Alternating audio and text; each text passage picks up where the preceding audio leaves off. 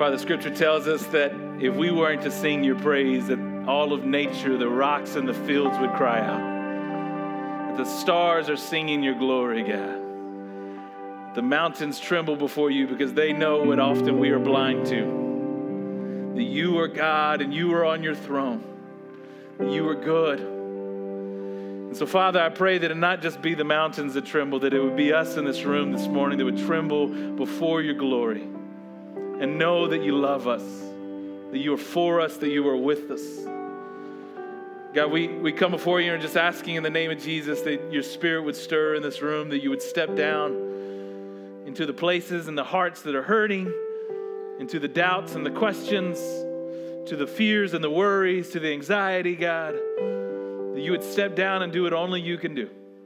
That you, the God who makes the mountains move with the sound of your voice, God, we just profess together what Scripture tells us, that if you are for us, who could be against us? That nothing can separate us from your powerful, gracious, merciful love. So in Jesus, we just come before you gathered as a family, thanking you, Abba Father, for your deep love for us and praying, don't stop. Pour your Spirit out. Continue to draw us to you, that we may join our voices with all of creation singing your glory. God, we come before you in the beautiful name of Jesus Christ. Amen. Amen. Be seated, church. Be seated. Good morning. I have a special place in my heart for that song. That was the song that was playing when I felt my call into ministry. I could tell you exactly where I was sitting in a camp in East Texas on Lake Palestine, and in this lower room at a worship service with students. I can tell you exactly what God said to my heart, what was happening. So every time I hear that song, it just takes me back to that place when I felt God called me into ministry. So I love it. My prayer this morning is that you feel God speaking into your heart to you personally. And he does that through Scripture, so I'm excited to jump in. I want to give a couple of quick announcements just to piggyback off of what Amy said.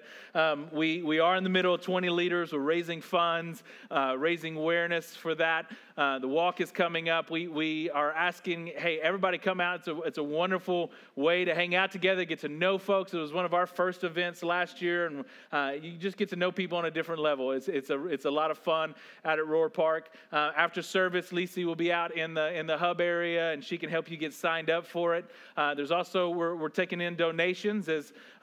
For that, you can donate directly to 20 leaders. You don't have to go through us at all. But if you want to donate through us, you can. On the check, just make sure you say 20 leaders. We have a goal of we just kind of put out 20,000. That's about what we've done in the past several years for 20 leaders, and which is an awesome goal. You can do all that through online. So again, at the hub, as well as we need volunteers for that morning. And so just push that for you, that if you're willing to help out in any kind of way, Colleen will be out there and she can help you sign up for that. And then secondly, tonight is our discussion. I know Amy brought that up but I just want to let you know that if you're a part of our discussion for the first 5 chapters of the problem of God, we're going to do it differently. We're actually going to be in here at 4 o'clock. We're going to have a discussion panel up on stage. I've invited a couple of our church folks. I think we're going to have a pretty diversified panel. I'm excited about it as we dive in. There's some big topics in these next 5 chapters. So even if you haven't read, this is a format that you can still come and participate in and listen to the discussion. We're talking about hell. We're talking about hypocrisy. We're talking about sexuality. There's some big questions in all of this. There'll be a diversity of views on that. I'm excited about that. And so come and be with us up here today at 4 and as we dive into the last bit of that book together. All right, enough of that. Let's jump into our study together. If you've been with us, we have been in the book of Acts, and so we're continuing on in our study in the book of Acts. So turn with me, if you would, in your Bibles to Acts chapter 5. There are Bibles in the chair in front of you. If you don't have one with you, please join us. Grab one of those and open it up with us. If you don't own a Bible, we'd love for you to have that one. Take it home. That's our gift to you. Acts chapter 5.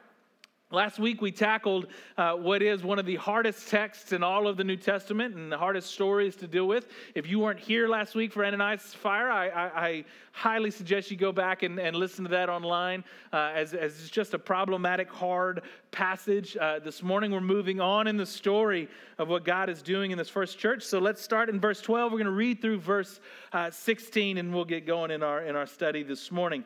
So let's read. The apostles performed many signs and wonders among the people, And all the believers used to meet together in Solomon's colonnade.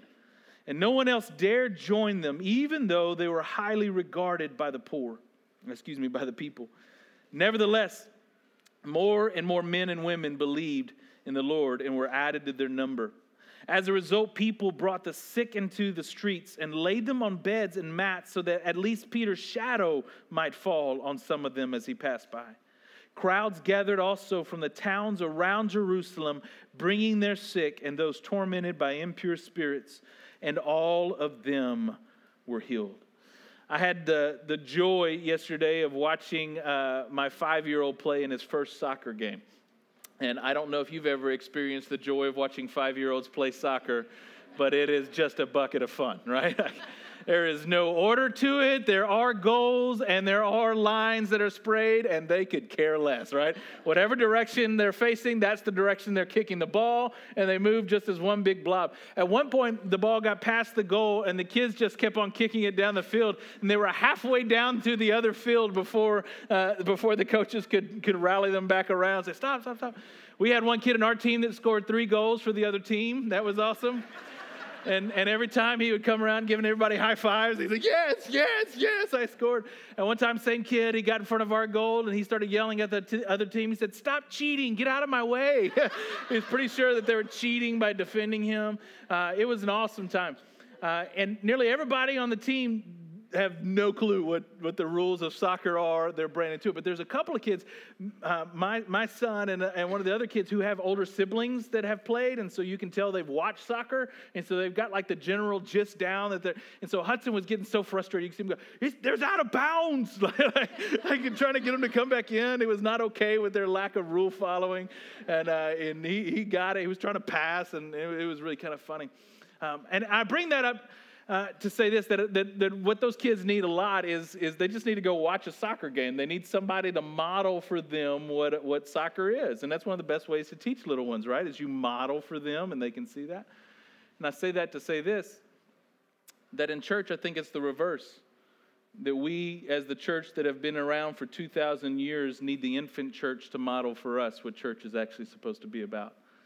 And so we see in Acts the baby church. I mean, it is just getting started here.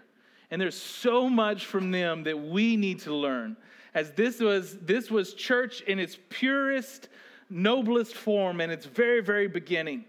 It doesn't have all the 2,000 years of human history messing it up and the Crusades. I mean, all the crazy stuff that we try to add into church. It's just church in its rawest form. And I think we would do so well to go to these texts and just say, what can we learn from you, infant church, on what it means to be church? And so with those eyes, I want to run to this passage because this passage is absolutely amazing. It's amazing. I mean, it starts off right off the bat with this doozy of a line that the apostles were performing many signs and wonders amongst them. I mean, God's Spirit was moving in a drastic way, and they're meeting together regularly, all of them, in Solomon's colonnade, which was this part of the temple courts, the outside section of the Jewish temple in Jerusalem. And not only that, they had this reputation that people were kind of scared to be of them, but at the same time, they had respect for them. And yet, God's Spirit is moving so much that it says, nevertheless, that many, many men and women were being added to their number regularly. They were coming to believe in Jesus Christ, which is a miracle in and of itself. And so great was the movement of God that there was even this reputation that if you could just bring your sick and let Peter's shadow pass over it, that maybe they will be healed. Now, it doesn't say that Peter's shadow healed them, but that was the reputation. There was such a powerful reputation of the church that God was moving so drastically. And then you have that even, and this is big, by the way, in the story of Acts, the first time the gospel has jumped the walls of the city of Jerusalem is in this passage. In verse 16, it says that other cities were bringing their sick and their tormented people to the church because the reputation of what God was doing was jumping the bounds and the gospel was growing and the kingdom of God was growing.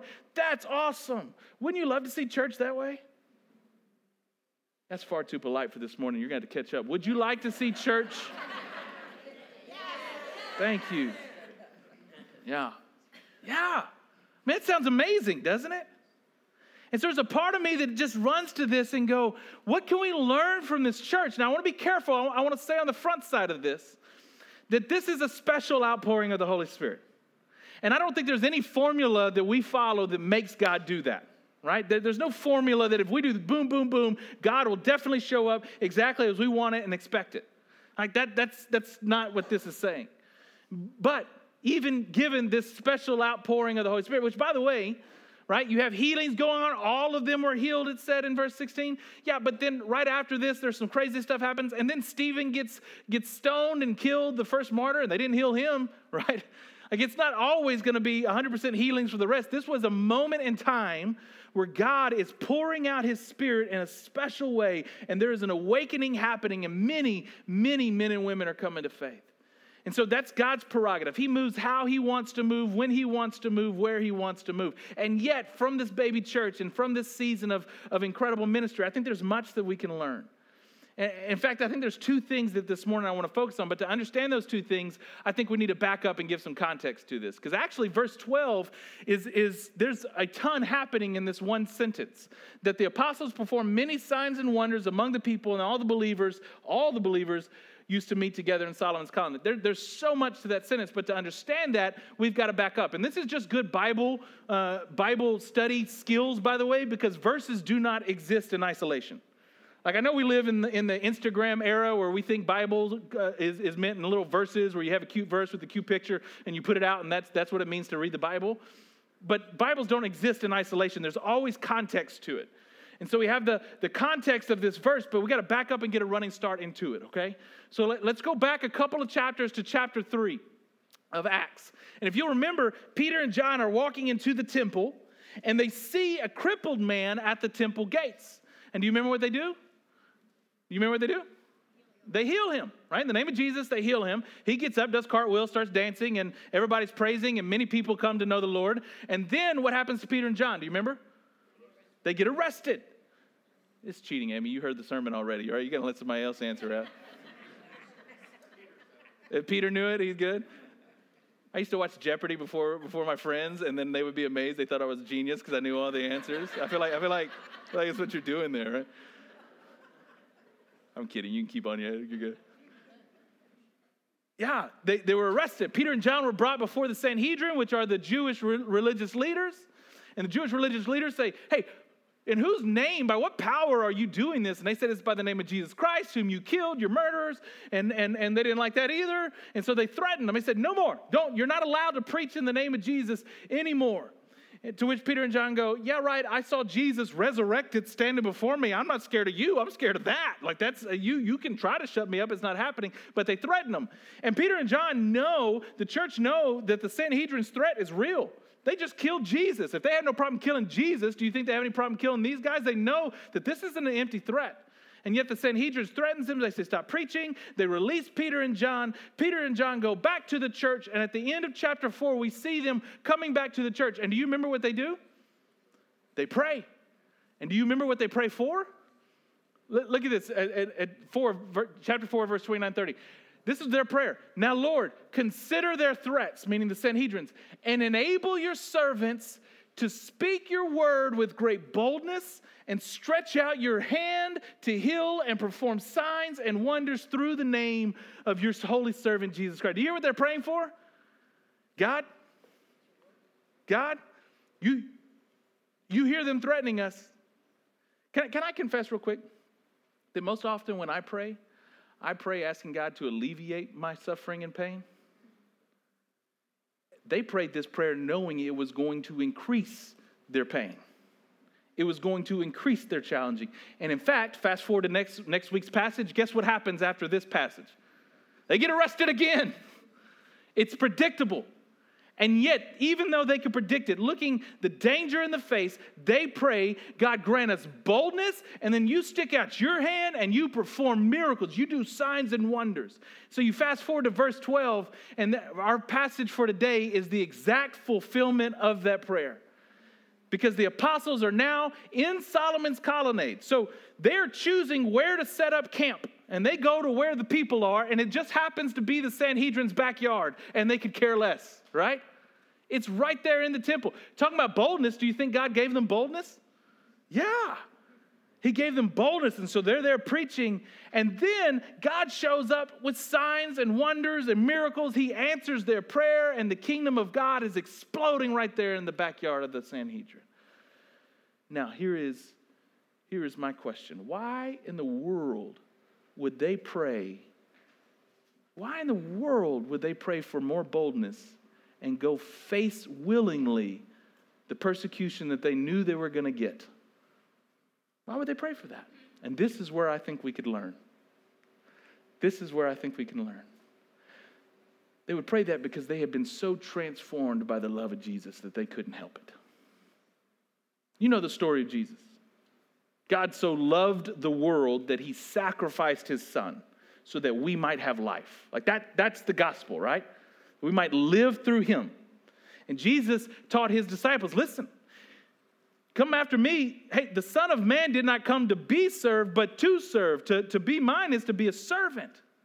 To be so transformed by my love, this love that would send me into this world of sacrifice that others might have life, is now put into the children of God that we might go love and serve others so that they might have life.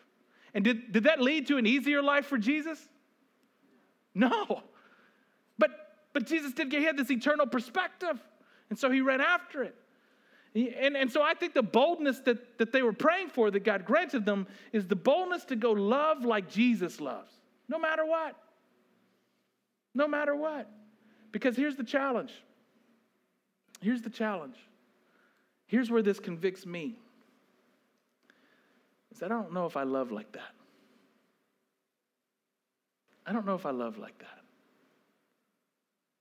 I have a friend that I hired in Arkansas to be my replacement in youth ministry when I was there.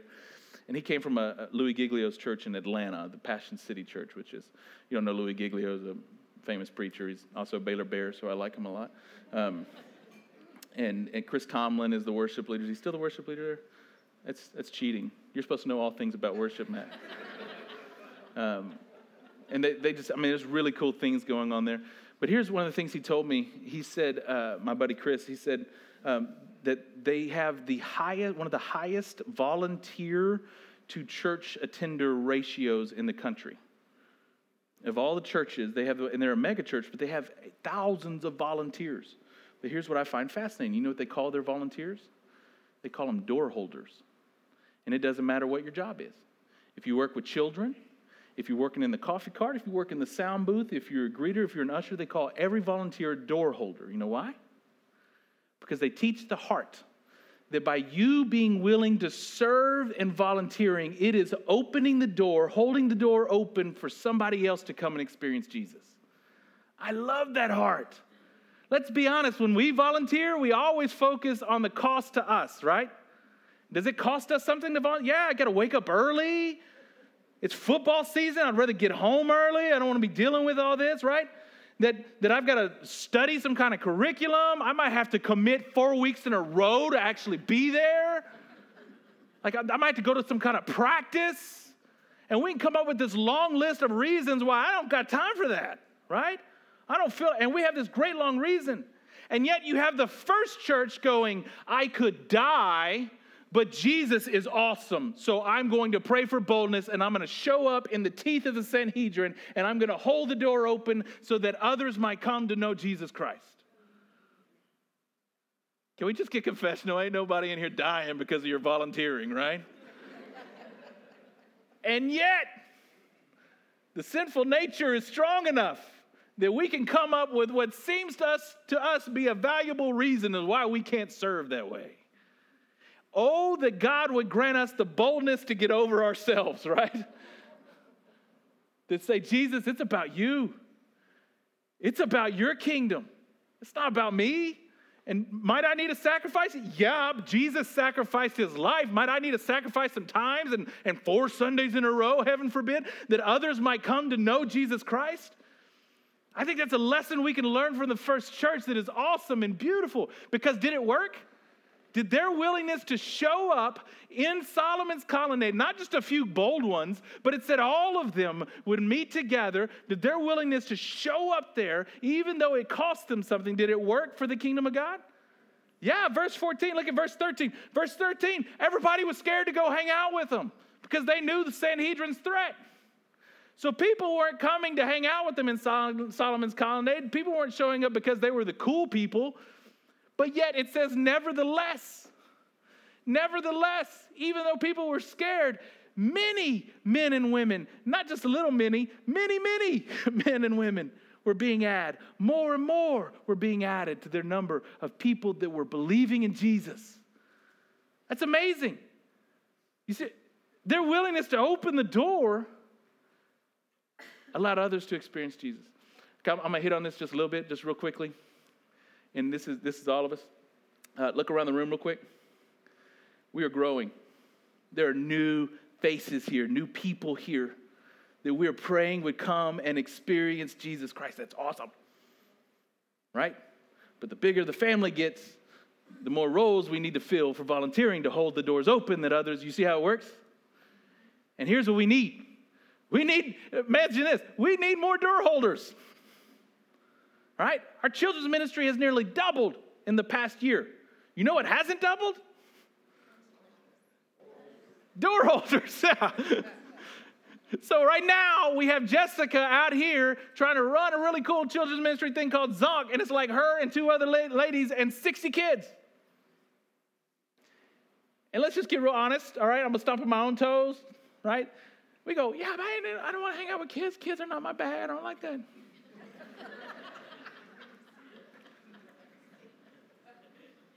I'm guessing the first church is not like, I'm okay with dying. Yeah, I'm good with that. Dying's kind of fun. I like persecution. I'll go serve there. God gave me the gift of handling persecution. No. It was, what door needs to be held? I'll go hold that door. Because Jesus held the door wide open for me to come to have life. Right? Right? Okay, I'm going to jump off your toes and my toes. Can I just challenge you to listen to the Spirit of God? Listen, part of what it means to be a part of a family, we give this speech to our kids all the time. Right? Do I have to clean my room? Do I have to take out the trash? Do I have to? And like, you're part of a family. Family has responsibilities, and they think family means mom and dad does all the work. So we're in this constant battle of, you are confused, my child, right? I had a boy so you can learn how to mow. I am, this goes hand in hand. Like, I nearly cried the day he's like, Dad, can I mow? Yes, you can, boy. Like, let Daddy teach you. This is awesome, right? And that was fun for like the first 3 times. And now I asked him to mow. He's like, man, I don't know. My leg hurts from soccer, Dad. You're going to learn how to mow with a limp. I'm like,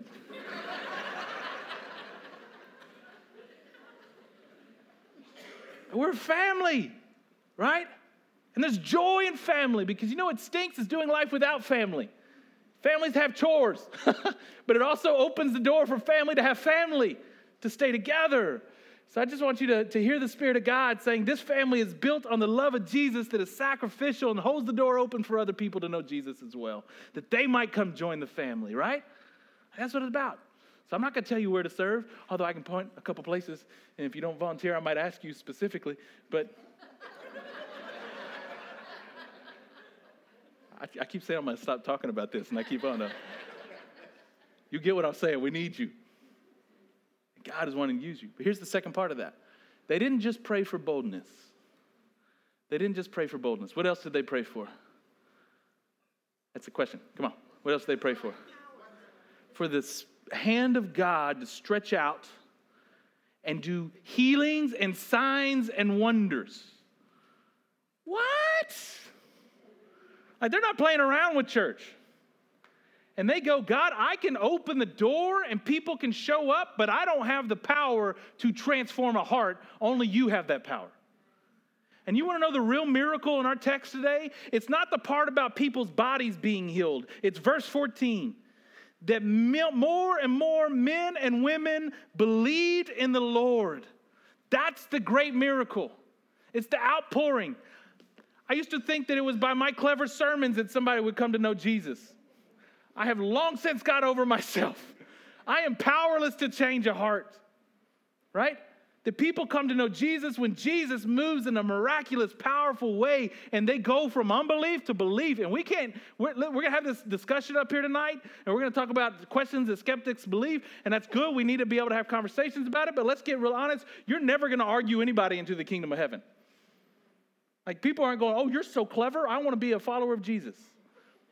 They go, oh, Jesus is alive, and he's revealed himself to me. I want to be a follower of Jesus Christ. And so they were praying, God, you show up and do what only you can do. Because I'm not powerful enough to do that. Now, we will do our part. Grant us with boldness. We will do our part. We will hold the door open. We will show up. But we are asking you to do your part, God. So here is the question we as a church need to wrestle with in light of this. Does God still move in miraculous ways today? Does he? Yes. Do you believe that? Yes. When's the last time we prayed for that? Let's go back. Okay. Does God still move miraculously today? Yes. Is he still powerful today? Yes. When's the last time we prayed for that? You see the problem? They had built their whole strategy of church on God or bust. Right? Either God shows up or we're done. There's their strategy. There was no cleverness. They're like, hey, we'll get like flashing lights and fog machines, and then the Spirit of God will show up. It's you, God. Needs you. Can I tell you one of the coolest outpourings of the Holy Spirit I've ever experienced in my life? It's one of the most transformative experiences in my life. So several years ago when I was a youth pastor, there was another youth pastor in town who's now become one of my best friends named Aaron. And Aaron and I teamed up and took both of our youth groups to a conference in Colorado Springs. And in the weeks leading up to this conference, we'd get together weekly and we'd pray. And I'm just going to confess to you, Aaron's prayers made me uncomfortable. Because Aaron prayed for big God-sized prayers. God, do miraculous things. And my prayers were polite. My prayers were easy. God, give us good travel safety. Right? Help our kids get along. Give our volunteers energy. Help them not kill a teenager sometime this week. And Aaron just bypassed all of that and went straight to the God stuff. God, just break chains. Bring healing. Bring students to believe in you. And I love my brother Aaron, but I'm like, man, you kind of make, okay, yeah, what he said. So we go to this conference. And ironically, Aaron is now the director of this conference in Colorado Springs. But at the time we're at this conference, and there's thousands upon thousands of students there, and they're worshiping, and it's awesome, and there's great preachers, and it's awesome, and we're watching our students. You know, it's camp. If you've ever been to a church camp, it's awesome, and kids you're doing their God thing. But it was like not like earth-shattering. It was like camp is what you would expect. There were some things, kids went forward. It was kind of cool. And so then at the end of that conference, we went for this hike in Breckenridge, which is gorgeous. And so we went to this lake outside of Breckenridge, and we hiked up. And if you've ever been in Colorado, there's a point where the tree line stops, and we're up above the tree line. And we hike around this lake to the other side, and we sit down, and one of my worship leaders starts leading worship, and it's sweet, it's good, nothing big, powerful. And after that, Aaron gets up, and he says, man, I just kind of feel led. Why don't we just have a time of testimony, and you guys let's just talk about what God did in our lives this week. So I'm like, yeah, that sounds good. And so Aaron comes over, and he sits, and it's that awkward silence. You know what I mean? Like in growth group, whenever somebody asks a question and nobody answers, right? And you're just like sitting there. And I was fighting every urge to like fill in that blank space, and then it happened. And one of my students, Jacob, stands up, and he's a senior in high school. Star baseball player, had colleges already giving him offer letters. He's a leader in our youth group. He smart, good-looking kid, just kind of the golden boy. And he just starts weeping and weeping. And then it gets awkward because he's not talking and he's weeping. And then he just starts confessing. And he confesses to this laundry list of stuff that he's been hiding. And then he tells everybody he tried to commit suicide 2 weeks before that. And he just hit the ground crying. And a group of kids get up and they put their arms around him and they start praying for him. And then what happens for the next 2 hours was the single biggest outflow of the Holy Spirit that I've ever experienced in my life. And God just began to move. And student after student is confessing. And they're praying for one another. And Aaron and I have nothing to do with it. It has nothing to do with their sermons. It's that God decided to show up on that day in that way. And it was powerful. And it was moving. And we're just watching this. And kids are giving their life to Christ. And we were just blown away. And if you've ever been in Colorado in the summer, every evening it rains. That's just part of the pattern. And we look up, and coming across that lake like a sheet of water is rain. And we could see it on the water, the raindrops, and it's coming towards us. And Aaron and I are behind the group like, God, what are you doing? Like, don't stop this. Like, you're pouring out on these kids right now. And so Aaron and his gutsy prayers begins to pray, hey, God, stop that rain from coming on us so that this doesn't end. And I'm not kidding you. The rain cloud gets to us. It opens up over our group, and it comes back together on the other side and keeps on going. For 30 minutes that happens. And we were just like, Afterwards, the bus driver, the charter bus driver that the charter bus company had sent to us, we don't know this dude. He's from Oklahoma City. He comes up to us and he says, I don't know what you have, but I want it. And our students led the bus driver to the Lord, and we baptized him. Oh, I left there going, I'm an idiot. Like, what was that? You know, that was God. So I ask again, can God show up in miraculous, powerful ways? Yes. Do we do church expecting him, asking him to show up in miraculous, powerful ways? I don't know. But I'd like us to start. I'd like for us to start. So in your bulletin, you have this little connect card. And I'm going to ask you to do two things. I want you to listen to the Holy Spirit. We're in the process right now of reviving a prayer ministry that used to be here. On Sunday mornings, there will be prayer times taking place before and after services. And we need volunteers for that. They would pray, God, would you show up in powerful ways? That if somebody has something going on in their life and they're needing prayer, that we can send them to the prayer room and they're being prayed for right there. That are praying for this service, that God would stretch out his arm in miraculous ways to do big things. Because we're going to learn from the first church and say, we want to do church your way. You're modeling it for us. Now, there's no guarantee that God's going to do the way he did there, but I do know we are called to pray for it.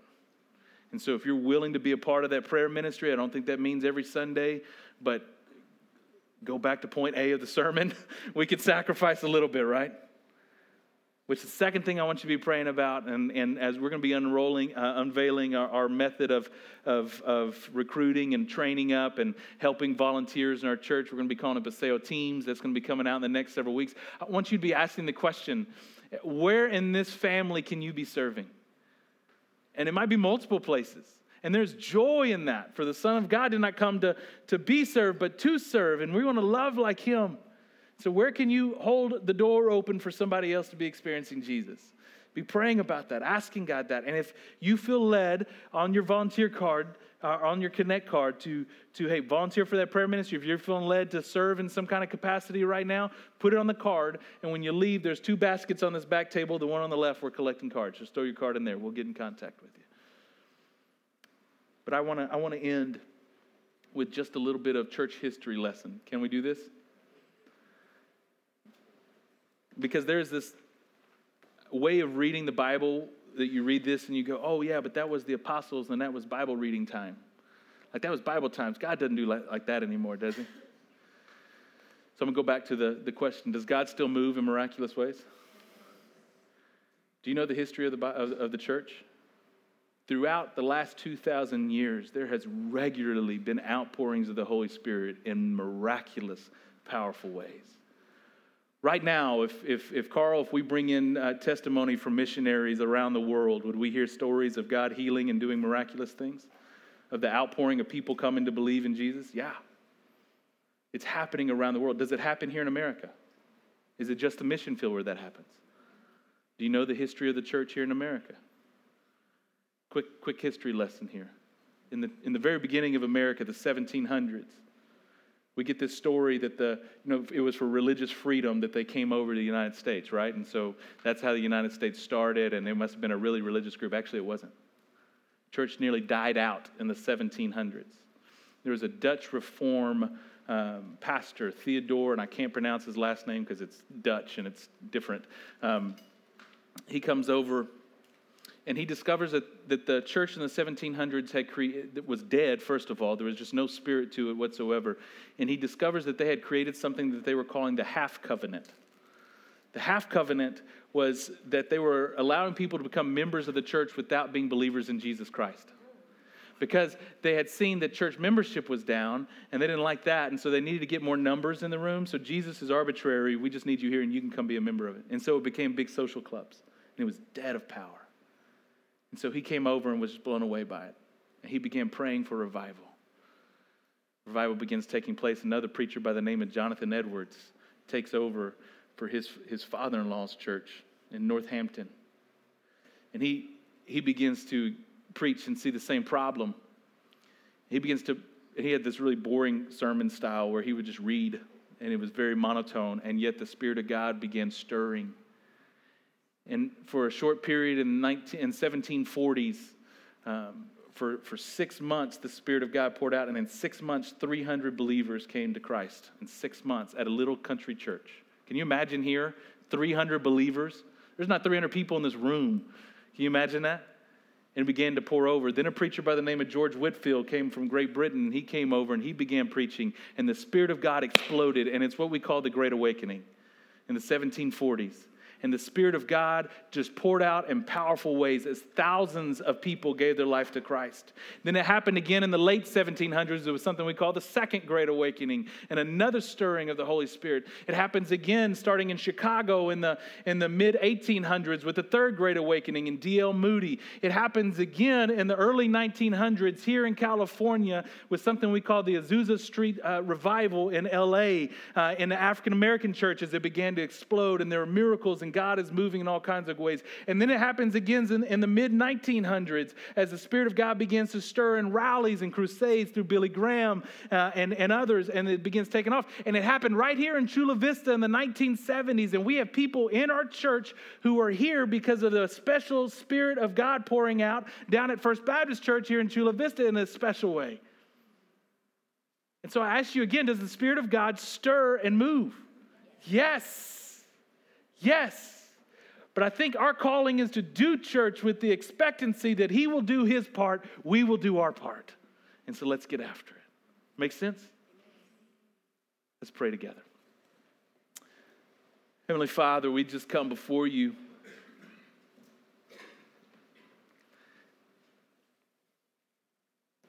And God, we want to confess a couple things as a church today. And we want to ask and pray like the first church asked and prayed. God, we confess, first of all, God, that it is far too easy to make church about us, about our comfort, and not about holding the door open for others to know Jesus. So we just confess that, God. I confess that. That we might love Jesus like You love. And so I pray and we ask for that boldness here in this room. That You would sweep over us with just a passionate servant heart. That whenever, wherever, however, we are willing to hold the door open for others to come to know You. Whatever that may look like. And then, Father, we pray like the first church prayed, that You would stretch out Your hand and You would do what only You can do. And that, God, it might be the outcome of what the church experienced here in our passage today, that more and more people were coming to believe in You, Jesus Christ, because of what You are doing, God. So, Father, we are praying that You would stir here, that we would be faithful to do our part, and we are calling on You, God, to do Your part, to do what only You can do. And we pray, God, don't wait until next Sunday. Start now. Start in this room now. For the heart that is sitting here in doubt and they're struggling and they want to believe in You, but they just don't know. And they have all these reasons of why maybe not. God, may You stir up, and like You did to Saul on the road to Damascus, may You just show Yourself to be who You have said You are. For the teenager that's sitting and struggling with self-image and worried about how other people see them and self-doubt and self-hatred, God, may you step into that like you did my friend Jacob's life. And may you just recreate them into something new. Your beautiful child, filled with the confidence of your love and your purpose for them. God, for the married couple that is sitting in this room and they're struggling right now. For the mom and dad sitting in this room, they're struggling right now. They have no more to give. They're worried. They're broken. Their heart is hurting, God. May you step in and do what only you can do. Put forgiveness where there's been anger. Put humility where there has been pride. Spirit of God, do what only you can do. Father, we just gather before you, the great King. And God, we just give this time. Holy Spirit, move.